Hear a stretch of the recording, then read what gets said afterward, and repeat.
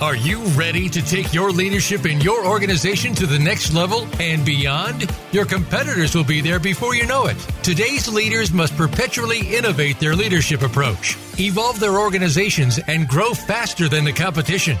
Welcome to Innovating Leadership, Co-Creating Our Future with Maureen Metcalf.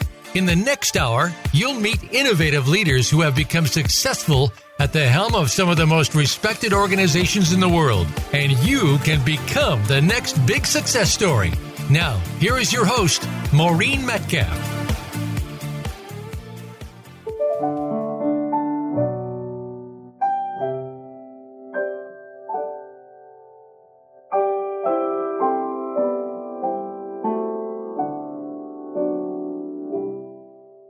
Hi, welcome to Innovating Leadership, Co-Creating Our Future. I'm your host, Maureen Metcalf.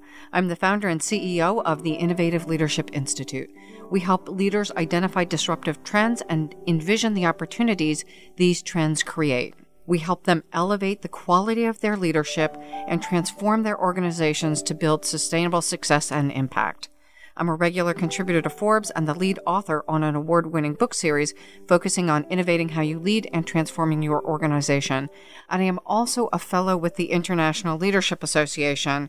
I am delighted to bring to you, recorded live at the International Leadership Association Conference 2019 in Ottawa, Canada, whose theme is Courage to Lead, a series of interviews. Next, you'll hear Cynthia Cherry, the president of ILA, to introduce the conference, and then I'll be back to introduce our guests. International instability is only getting worse in today's world, and it cries out for a need for leadership. Hi there, this is Cynthia Cherry, President and CEO of the International Leadership Association. And the ILA has it its mission to advance leadership knowledge and practice for a better world. At this year's global conference in Ottawa, our theme was Leadership, Courage Required. And it was a gathering of 1,200 professionals from around the world to discuss, share, and explore the latest research, teachings, and best practices in leadership. In this series, ILA fellow Maureen Metcalf is the host of the 2019 series, and you will hear from corporate leaders, political leaders, and the leading scholars and teachers grappling with the complex issues of today. I hope you will join me in exploring these complex issues in the 2019 series. I am delighted today that our guest is Nancy J. Adler. Nancy is the Brofman Chair in Management at McGill University. She conducts research and consults worldwide on global leadership, cross-cultural management, and arts-inspired leadership practices. She's authored more than 150 articles, produced 3 films, and published 10 books and edited volumes. She's received numerous awards worldwide for her professional and scholarly work, including the ILA, or International Leadership Association, Lifetime Achievement Award just yesterday. So congratulations to Nancy, and it's been a delight to get to hear about part of your career. She is also a visual artist and has been an artist in residence at the Banff Centre in Canada. Her paintings, monotype prints, and ceramics are held in private collections worldwide. And she's very excited that she is one of 9 people globally accepted into an intensive ceramics program in Italy for January 2020. So today, we're going to talk about how Nancy has worked with managers from around the world to create synergy among cultures rather than building walls to keep out differences or hide behind the fears of inefficiency and prejudice.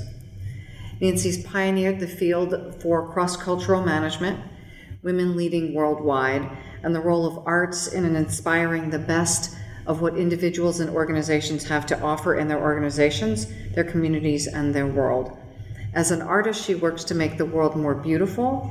Even now, so many people focus on the ugliness and dysfunction. Today, she joins me to discuss her Leading Beautifully Award, created in the honor of the best of us.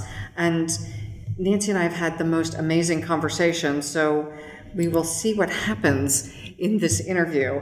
Let's start with who gets to lead today? Well, a lot of people think that leadership has to do with a title, that I'm the president. I'm the CEO. I'm the managing director. And those are the people, I'm the president. Those are the people who get to lead. But in fact, leadership is a verb. It's leading. And it means that all of us, every day, are called to lead. The only place, though, that we can lead is from where we stand. So I can lead as a professor, as a speaker, as a writer, as an artist, but I can't lead as a president or a head of an organization, because that's not who I am. And I first realized that I teach leadership. I hold seminars with managers and executives all over the world on leadership. And I was watching the evening news, and I often flip from channel to channel to channel to get different perspectives.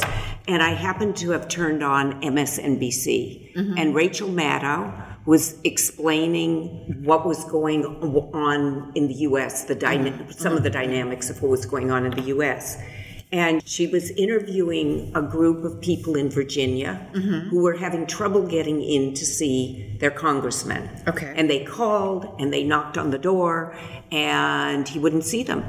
And they had very concrete things that they wanted to tell him and that they wanted him to do. So as she tells the story, they went off to a pizza parlor, the best pizza parlor in Washington, D.C. They had them bake a delicious pizza, lots of aroma. They put their statement inside the pizza box. They had the pizza delivered to the congressman's office. Oh, by the way, they also had the press there, of course, while they were watching. And as soon as that great aroma wafted in, the congressman opened the door and the message was delivered. That's a brilliant approach. I thought it was completely creative. I thought it was brilliant. I also realized it was brilliant on the part of the people in Virginia, but I also realized in that moment that Rachel Maddow was being a leader and teaching leadership from where she sat. And where she sits is as an anchor on a news program. So she was talking to all of us about, okay, you're blocked, get creative, come up with an innovative thing. If you purpose, if you really believe in what you're trying to get done, the fact that a congressman won't answer the phone or open the door isn't going to stop you. It's just going to get you creative. They acted from where they stood. And she was probably acting as a more powerful leadership professor than many of us in my field. And many people heard and hopefully took action based on that. Right. Not that pizza parlors had a big uptick, but that people realized that they could get what they wanted done. They just had to do it using a very different process and vocabulary than they'd ever considered before. Well, and one of the things I talk about is influence and choice. We have choices, and a lot of things are hard to accomplish, but the creativity, and as an artist, you're using creativity in different mediums. And so you talked about the Leading Beautifully Award. So in your Lifetime Achievement Acknowledgement, you gave the International Leadership Association an award. So would you describe that? Because I think that exemplifies much of what you're trying to say here.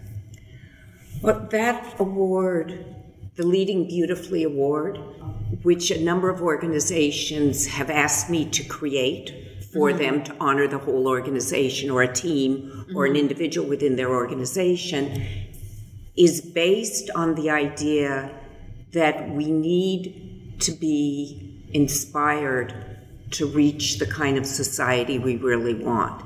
So if you're awarding something to any organization, it can't be like the typical award where you look at what you've done in the past and in the present you say, hey, thanks for having done that. It has to be based on what you've done before, but then it has to say, based on the best of who you've been, what's the absolute best that you can do in the future and that we need you to do in the future. If I just say that, people sort of roll their eyes and say, yes, that would be nice if we did that. So then I realized that the way I could say that was by using art, in this case a ceramic bowl, as a mirror for them to be able to see themselves. So I created a bowl. I wish this wasn't just a podcast so I could let everybody see the bowl. And I asked people first to start by looking at the glazes that were all swirling around and running on, and to notice that as soon as one glaze touches another glaze, it's transformed. But it's transformed into something beautiful that could not happen if there was just one glaze. And that's the metaphor for how we interact, even the interactions that we find unpleasant. Exactly. So part of those contrasts is what brings out definition and allows us to understand what our unique contribution is that's completely different. But it also explicitly honors diversity.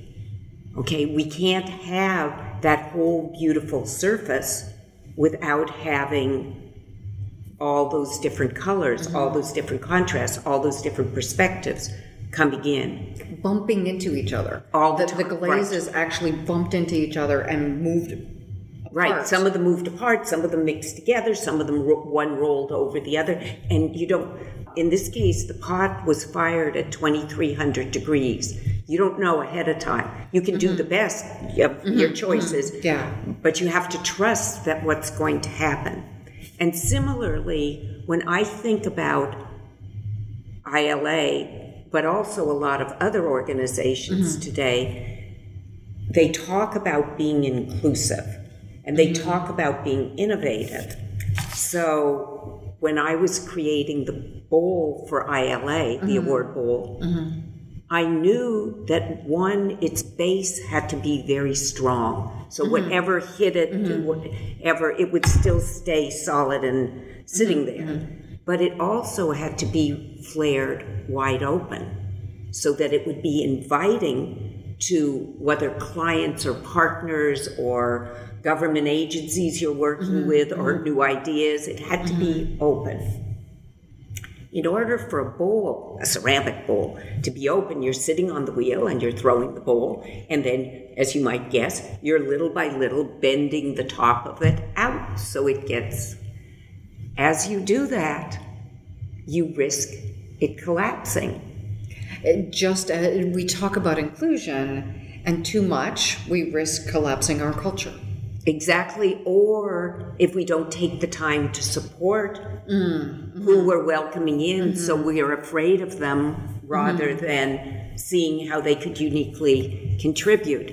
If the bowl collapses on the wheel, the question has to be asked that we ask ourselves as leaders, which is to remember that we know from the research, extraordinary leaders and extraordinary artists risk more and more often. They fail more often than do ordinary people and ordinary leaders. But that's the only way you get beyond yourself. So if this bowl collapses, then what do I need to do as an artist? I need to return to the wheel, and I need to throw another, better bowl. The bowl I created for ILA was not my first bowl. Okay. How many? I think I won't remember that. So it was more than two.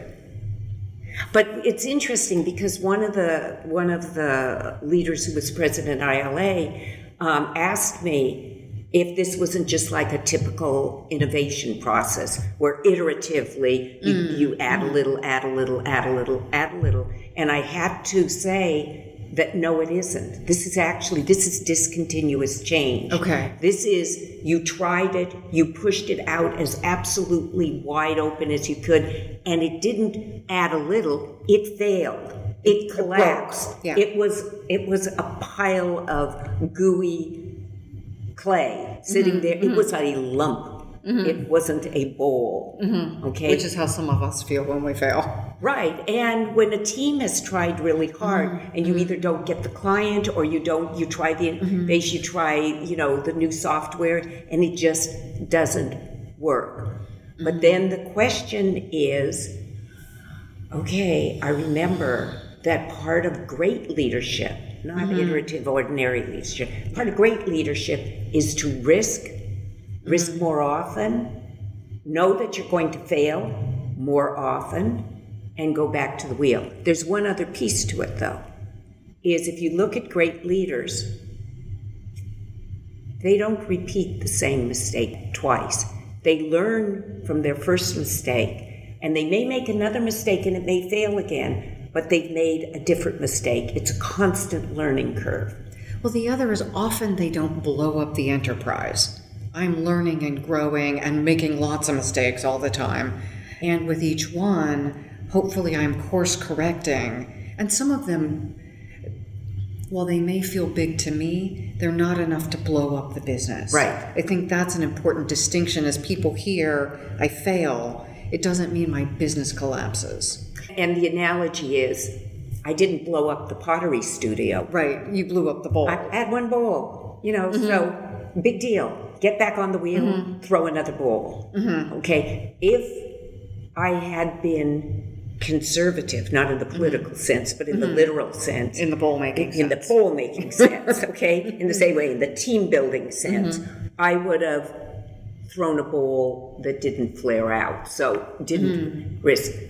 But that isn't what I'm trying to do. That is the organization that's trying to heal kids who have a disease that currently we don't know how to deal with, isn't going to say, well, I'm going to go back and deal with the flu. No. These kids deserve better, which gets to the point you made earlier. Each of us has a role. There are no extra people. There are no unnecessary people. And one other piece with that. What supports us in taking those big risks? What supports us when we fail and are hugely disappointed and often a little embarrassed by the fact that it didn't work, to get back in there and return to the team or return to the wheel? And the answer to that question is always purpose. That what we're trying to do, have those kids be healthy, not living in the hospital, have the community have clean water, have the company succeed so that it can share its product or service with the broader world. Whatever is the purpose, unless there's a purpose that's profoundly important to you as a human being, I guarantee you will not continue to take the big risk. You will not learn what you need to learn. You will not take the next big risk and, oh my goodness, have the potential of failing twice or three times in a row. And have the capacity to fail twice or three times in a row. Because it's the purpose that gives us the capacity. Right. And you're smart about it. You don't, as you were saying, you don't risk the whole organization. That's part of learning how to be a manager. But because you care so much about outcome, we need peace in this region. We need products that we need containers that carry water that don't pollute the oceans and the planet. We need, fill in, we need fabrics made out of bamboo that's a rapidly growing, or, I don't care what it is, and it's different things that are important to different people. But if you don't have that sense that you're contributing something that's really of value, you're not going to take the risk, and you're not going to lead, and you're going to disappear into old structures. But it's even worse than that, because we all know that with the rate of change, and especially discontinuous change, even if I try and be literally conservative and safe, and I do what worked yesterday and the week before and the year before, it's not going to work anymore. I think that is such a critical point, that doing what got me here, that old phrase, doing what got you here won't get you there. Yeah, Marshall Goldsmith's. because of the rate of change, I become obsolete. Our tagline is about innovating how I lead, because if I'm not, as a leader, I will do damage to my organization because I have not grown. Exactly. And if you look at the world right now, it used to be, especially for people in the privileged economies, U.S. developed economy, huge economy, Canada developed economy, not as big as the U.S., European Union, etc. Okay? We could kind of look around and say, as long as I'm the best organization here in my country, that's good enough. Well, today, the only question you can ask is, are we the best in the world, and are we on a path to stay the best in the world? I think, am I on a path to stay is really an important question, and don't underestimate the rate of change. It's accelerating in a way I think none of us understand yet. Well, and the desire of people all over the world to contribute, and increasingly their access to ways to get educated and contribute. So if you think just of the innovation of the online courses with Coursera and the various other companies, I mean, now people, no matter how rural an area you're in, you now have access, think about management, to the top Stanford professors, the top Wharton professors. Wharton put its entire first-year program online. Okay? So if everybody knows that, then I really have to, that's my baseline. I better know all that. But I really have to ask, what's the unique contribution that I can make that nobody else in this world can make while being excellent? So this podcast, as an example, is available globally. It's free. And we have listeners from countries that I hadn't previously heard of. Now, I'm not a geography whiz, but I know most of the countries. So we're offering what I believe is exceptional information with people like you who are winning Lifetime Achievement Awards from a well-known International Leadership Association to people for free. There are opportunities to learn and grow and expand as long as I have a computer or an iPhone or some device that will allow me to stream information. So to your point, back to there are no extra people. Each of us has a purpose and a way to contribute to the world. And in an environment where we're changing so quickly, we're all required as the pieces of the puzzle to move our societies forward in a way that's positive. So what it means to lead today for any of us, if we bring together the question of, why am I doing this? How can I do it with excellence? And how can I do it world class, no matter where I'm sitting? And that means not just people with PhDs. That means people with no education can still be world class in their contribution to the world. Even more so today, because education, the best people in education are rethinking what education means, because the vast amount of, one, knowledge is, the production of knowledge has gone off the ceiling, but two, almost all concrete knowledge for a professional degree will be obsolete by the time you graduate. So memorizing it, which was a lot of education and getting the big, it is a passé concept. The question is, can we listen to what's going on in the world? Can we see what's going on in the world? Not the prior leadership question, what do I do, what do I say to the people in my organization?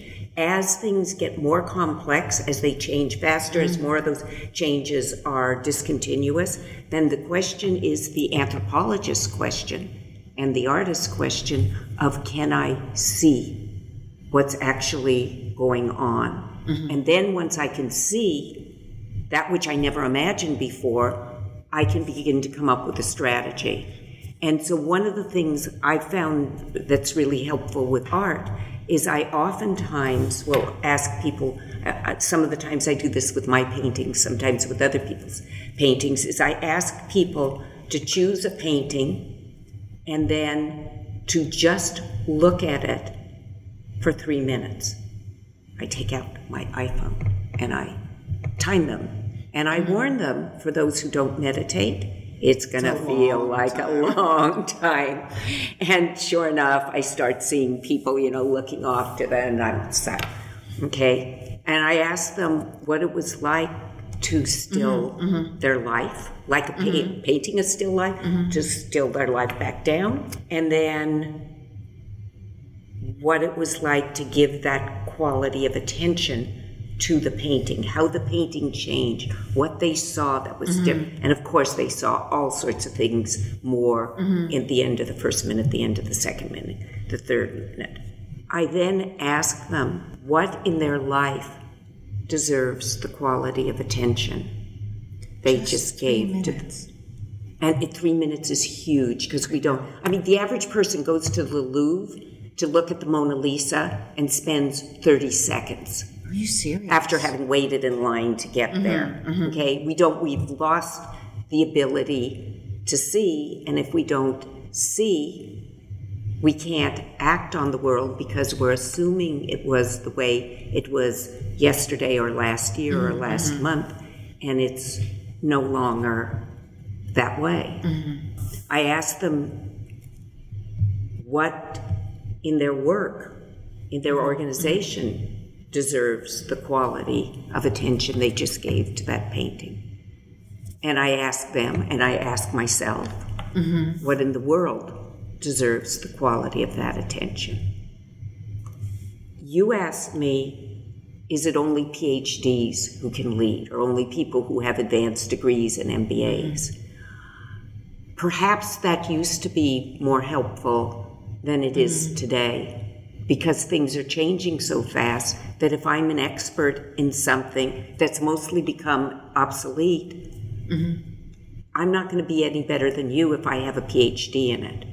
Where I will outperform you is if I can ask questions better, if I can outlearn you, if I can see. And if I can listen. So we work with music, we work with art, to re-give people the ability to see, the ability to hear, and then the ability to ask questions. Let me give you an example. So why don't we go on break first? And I invite our listeners to think about spending 3 minutes looking at a piece of art and asking yourself the same questions that Nancy's just asked you. And what can you be best at in the world in which you inhabit, in your current context? And we will be right back.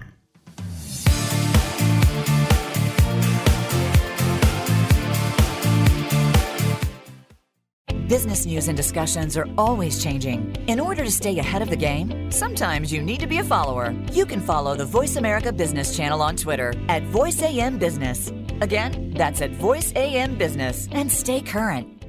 The Innovative Leadership Institute is your trusted partner to create perpetual innovation and evolution in your leadership and organization. Are you ready to innovate and evolve? Since its inception, the Innovative Leadership Institute has been dedicated to helping leaders evolve their leadership mindset and skills and create organizations that can continually innovate to achieve results in a highly competitive and rapidly changing environment. We help leaders, management teams, and organizations identify and create the capacity to update how they lead, identify, and implement transformative solutions necessary to meet their mission and create strategic advantage. The Innovative Leadership Institute offers proven results backed by leading-edge research and a global network of accomplished consultants and thought leaders. Visit innovativeleadershipinstitute.com. Maureen and her associates are ready to discuss your needs and tailor a solution to meet your goals. Move forward with the Innovative Leadership Institute. Visit innovativeleadershipinstitute.com today.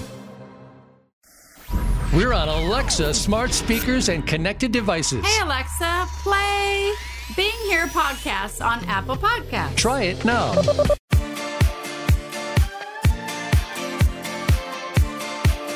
You are listening to Innovative Leadership, co-creating our future. To reach Maureen Metcalf or her guest today, please call 1-866-472-5790. That's 1-866-472-5790. Or send an email to info@innovativeleadershipinstitute.com. Now, back to this week's program.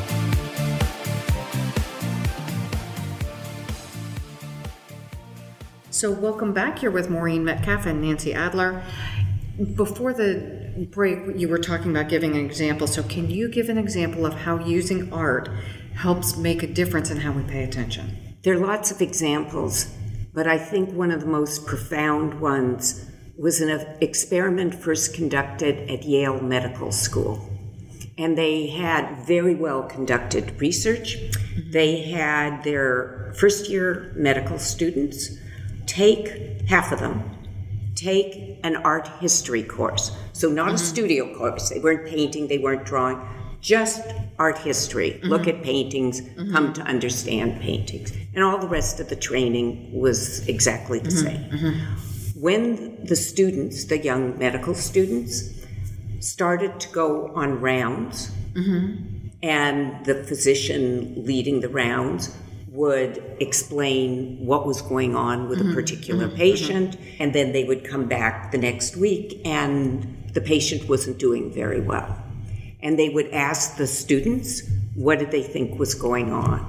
And from the non-arts trained students, you disproportionately got the response that, well, maybe the patient wasn't following the treatment regime correctly, or maybe they needed a higher dose of the medications that had been prescribed. But basically that you needed to do more of what you had already started and make sure that it was happening.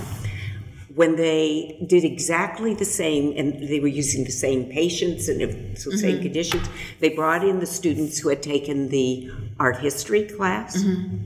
Way disproportionately, they said, well, wait a second, is our diagnosis right?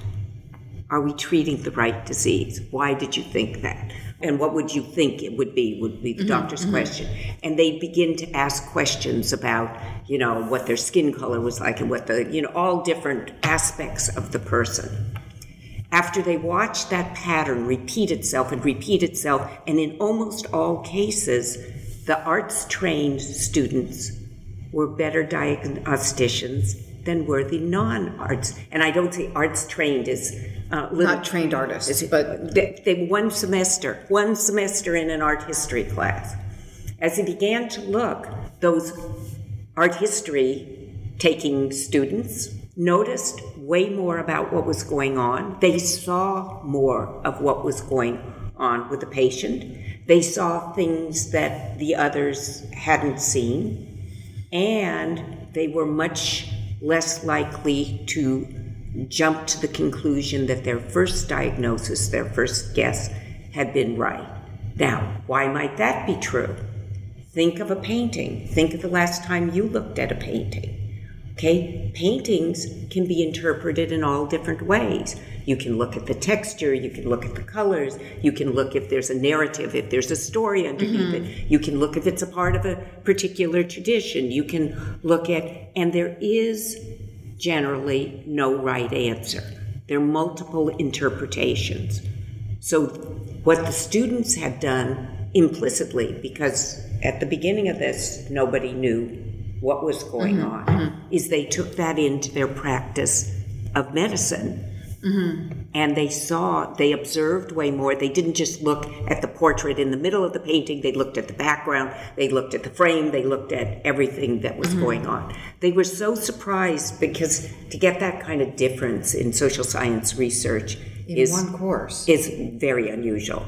So they replicated and they replicated. There are now over 20 schools, top medical schools in the U.S. and outside the U.S.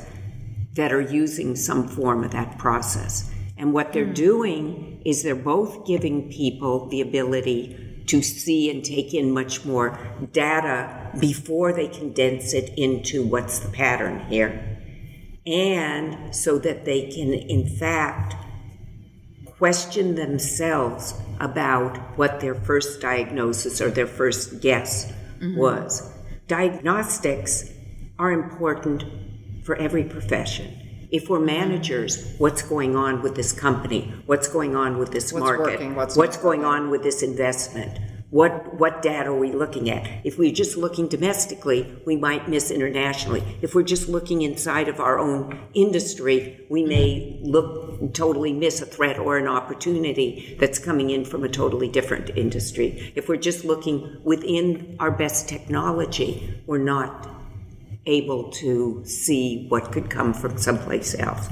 And so part of my reaction to hearing that research was to say, let's make this easier for managers. And so I created my two sides, my leadership side and my artist side. I created a leadership insight journal that has 27 paintings in it. It's got lots of blank pages in it. It's beautiful. It's absolutely beautiful. And it invites very busy managers and executives to take a step back and ask, what's going on here? What's important? What am I seeing? It invites them to take a step back from being in the middle of the fray to see with different eyes. And the art helps them to do that. The blank pages, their quotes from other managers and people from around the world that support them in holding that conversation. And I was delighted when Taylor and Francis saw the publishing company and said, we're publishing this. So now it's available to people all over the world, not just the people initially who knew me. You know, it's so aligned with our beliefs. So in the ILA Leader 2050 book, I was part of a team of people who wrote about the future of leadership and then developed 7 competencies. And one of the 7 competencies is intellectually versatile. I can't just work in my very narrow field. I must introduce from other fields to expand my thinking, because I consistently pull from other arenas to solve a problem. It rarely comes only from my very specific arena. Right. And you need the expertise in that very specific arena that you're bringing, because that helps hold together and make possible a synergy that wouldn't be possible if we all kind of tried to be the same. It's the same thing if I tried to glaze a pot by taking 4 different glazes and mixing them together in a bowl and pouring it on top of the pot. It would come out it would come out bad. Let's just face it. It would come out bad. It wouldn't come out interesting. It wouldn't come out. Okay, so we need each of our unique selves. And part of the Leading Beautifully Award is to inspire people to bring their best, to combine with the best of everybody else, to create that which we have never created before, but we now know is possible. And I think that's a profound statement. We are solving problems that are emerging as we go along. We must be creating things that haven't existed before.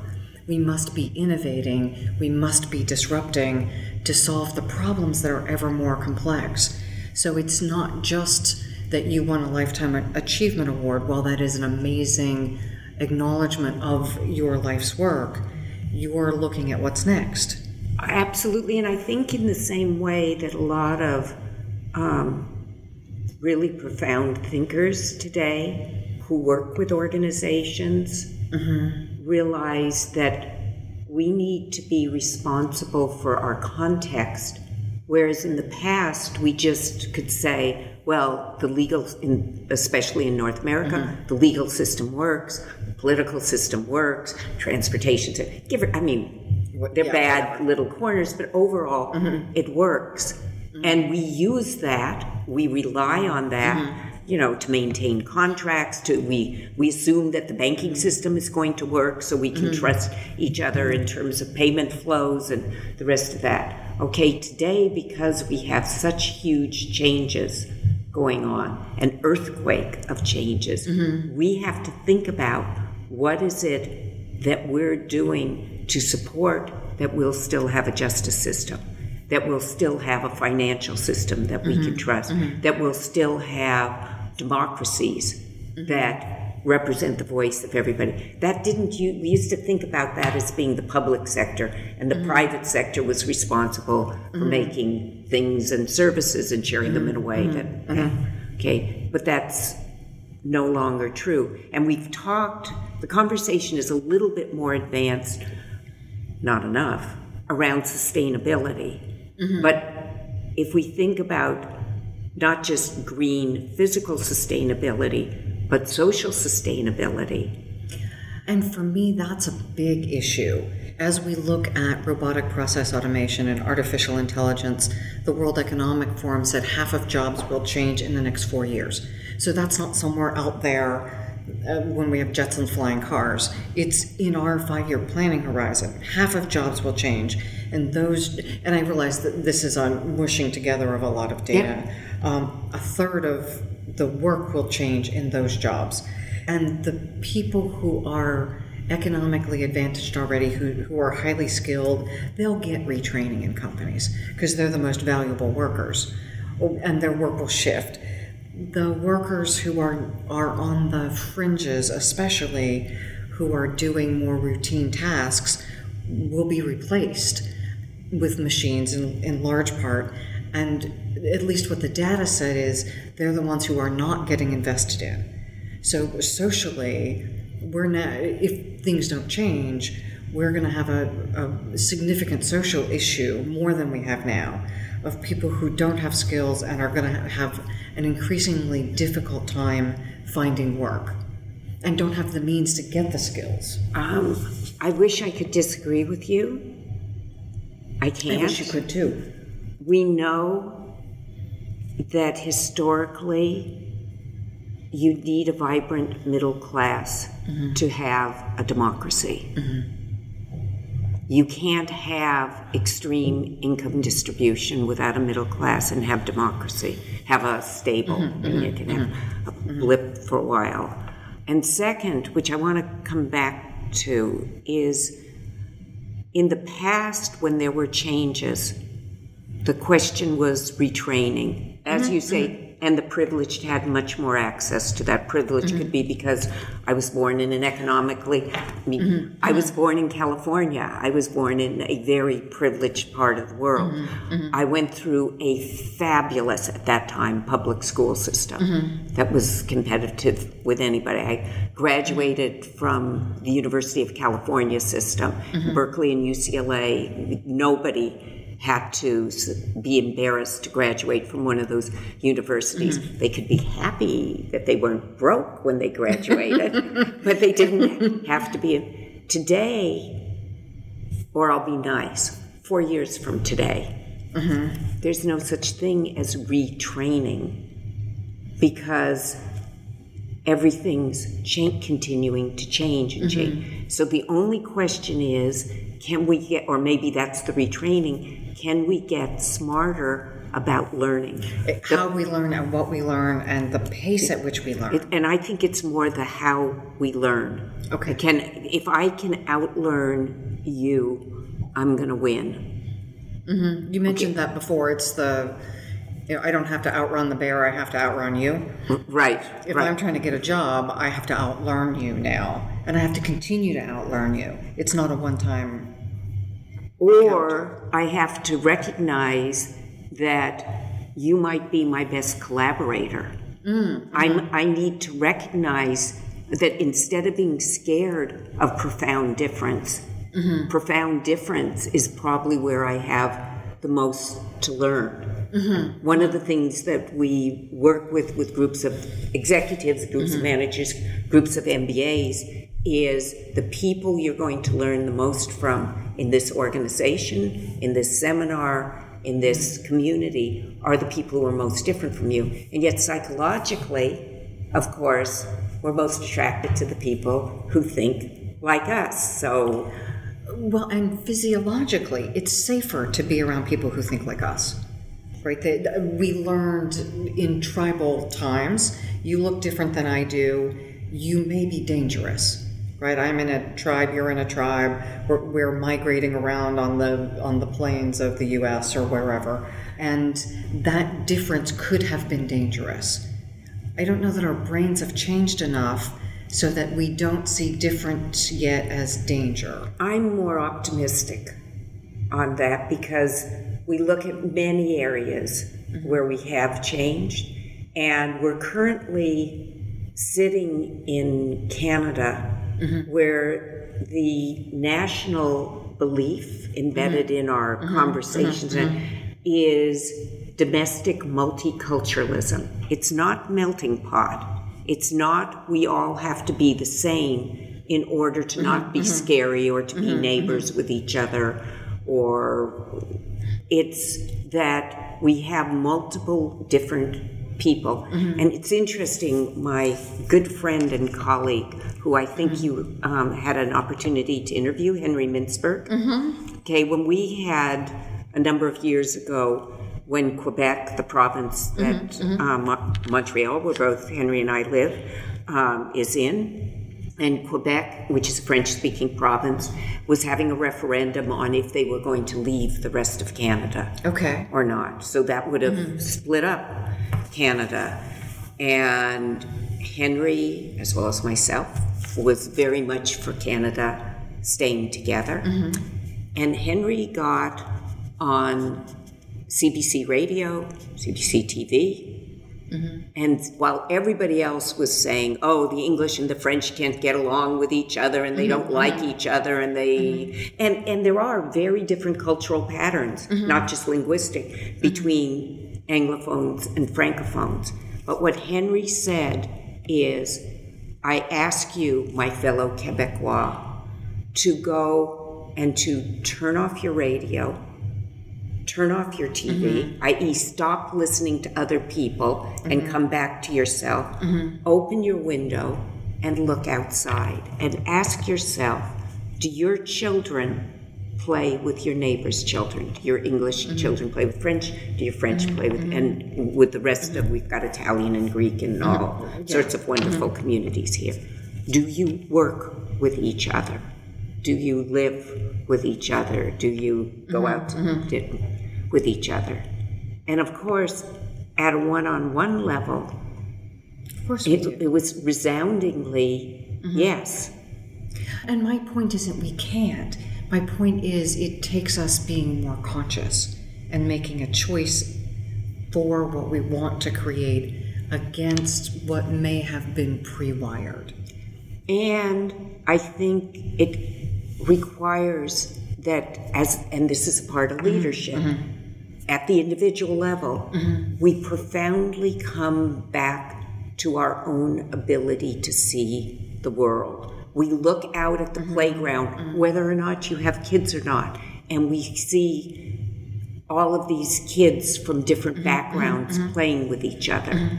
So the minute I let myself see that, then I'm like, well, what's this myth about we can't get along with each other? So you told a story earlier, and we need to do an abbreviated version of it, about traveling to Israel, and that we do get along with people when we have a shared purpose. We can, not that it is natural or easy, that we can transcend the differences. In situations such as the Middle East, where the differences have been embedded in political systems and decisions, and at times that becomes very difficult for most of the population. Although it's quite interesting in the Middle East and in Israel, the parents, and especially the mothers who have lost a child, are some of the very leaders in bridging across cultures to make things work.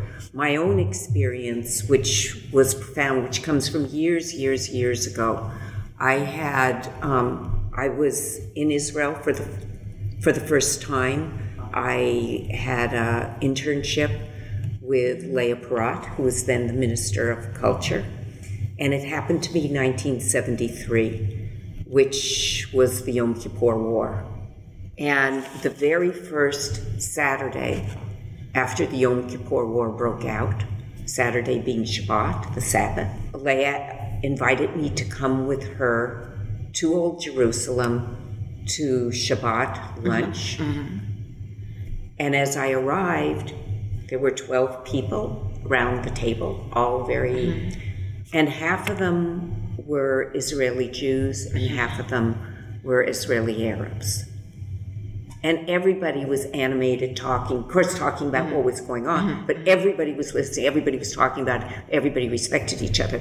Why was that able to go on is because every single person at that table was an artist, knew the other people, knew of them if they didn't know them at that table, and respected their humanity, their families. That didn't mean around that table they solved the problems in the Middle East. If that was true, in 1973 we wouldn't be where we are. But it means if we can find a transcendent purpose, and if I can see your humanity, not your sameness, but I agree. But your humanity, and to be able to do that, I need to be able to see. And at least for me, I can't do that through the vocabulary that comes in on the evening news, or even the morning news, or even the news on the internet. For me, in order to get that different vision, I need to go back through art, or at least a very different vocabulary that lets me then join with people, see other things, see possibilities that others continue to miss. And that's the piece I'm calling rewiring our brain. That my default may be, I see you as other. I think what's possible is I see a future where we can bridge those differences. We have to. To survive on this planet, we have to stop seeing different countries as other and trying to control them to get them to follow our agenda, and they're trying to control us. And we don't have enough resources to continue that dissonance. We have to find paths. Like you are doing with art, I think is brilliant. What are the ways we can invite one another to see the commonality and the beauty in each one's uniqueness? Again, art is one of the things that really helps us. Art holds the power to be able to let us know ourselves. If I profoundly know who I am, the fact that you're different doesn't scare me. Okay. Yes, I understand, and I agree. And it's interesting, there's research that supports that. There was a study done years ago here in Canada that looked at Anglophone, English-speaking Protestants, French-speaking Catholics, English-speaking Jews, French-speaking Jews. And then they looked in all those combinations about both what did you feel about the other, positive, negative, and at behavior. Did you choicefully spend any time meeting with them, getting together, whatever, working with them? To their surprise, the people who were most profoundly religious were more positive towards the other. Because if I'm very, very Catholic, I know I'm Catholic, and the fact that you're Jewish doesn't hurt me. I don't feel like it's not going to rub off on me and change me because I know who I am. Okay, if I'm Protestant, I'm not afraid. It has a deep meaning to me. Where we get in trouble, I think, is where we try and pretend, which psychologically we do, that we're all the same or we're completely different. We run to one of those two poles. Neither of those are true. I mean, there's a certain level of humanity that we're all the same. Right. We all have skin and we all have arms and legs. Right. And there's a certain levels that are different. And of course, there are outliers who are very negative, but that's not the mainstream. And again, art helps us by being a mirror to let us see who we are and therefore allow us to bridge in our teams at work, to bridge in our communities, to bridge in our families. I think that's a beautiful summary. So I'll invite our listeners to think about what for you is that bridge between yourself and people who are unique and special and gifted and talented, that they don't need to look like you and they shouldn't look like you. How do we create ways to connect with them and leverage that to solve the problems we face? Nancy, thank you so much. It's been just a pleasure to get to hang out with you for a bit of time. Thank you.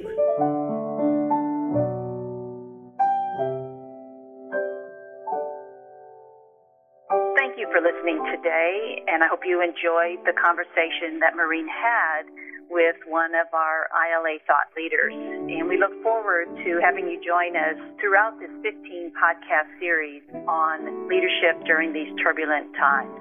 Thank you for joining us at the International Leadership Association Conference Interview Series, recorded live in Ottawa, Canada. We love to hear your feedback. And part of the feedback that really inspires us is letting us know how these interviews have impacted you personally and your organization. Please reach out to me at info@innovateleader.com or on LinkedIn, connect with me as Maureen Metcalf.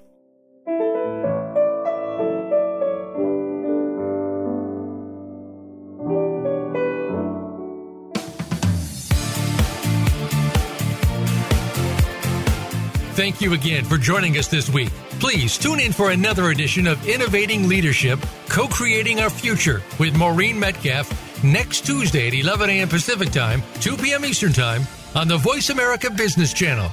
We hope you'll join us then and have a great week.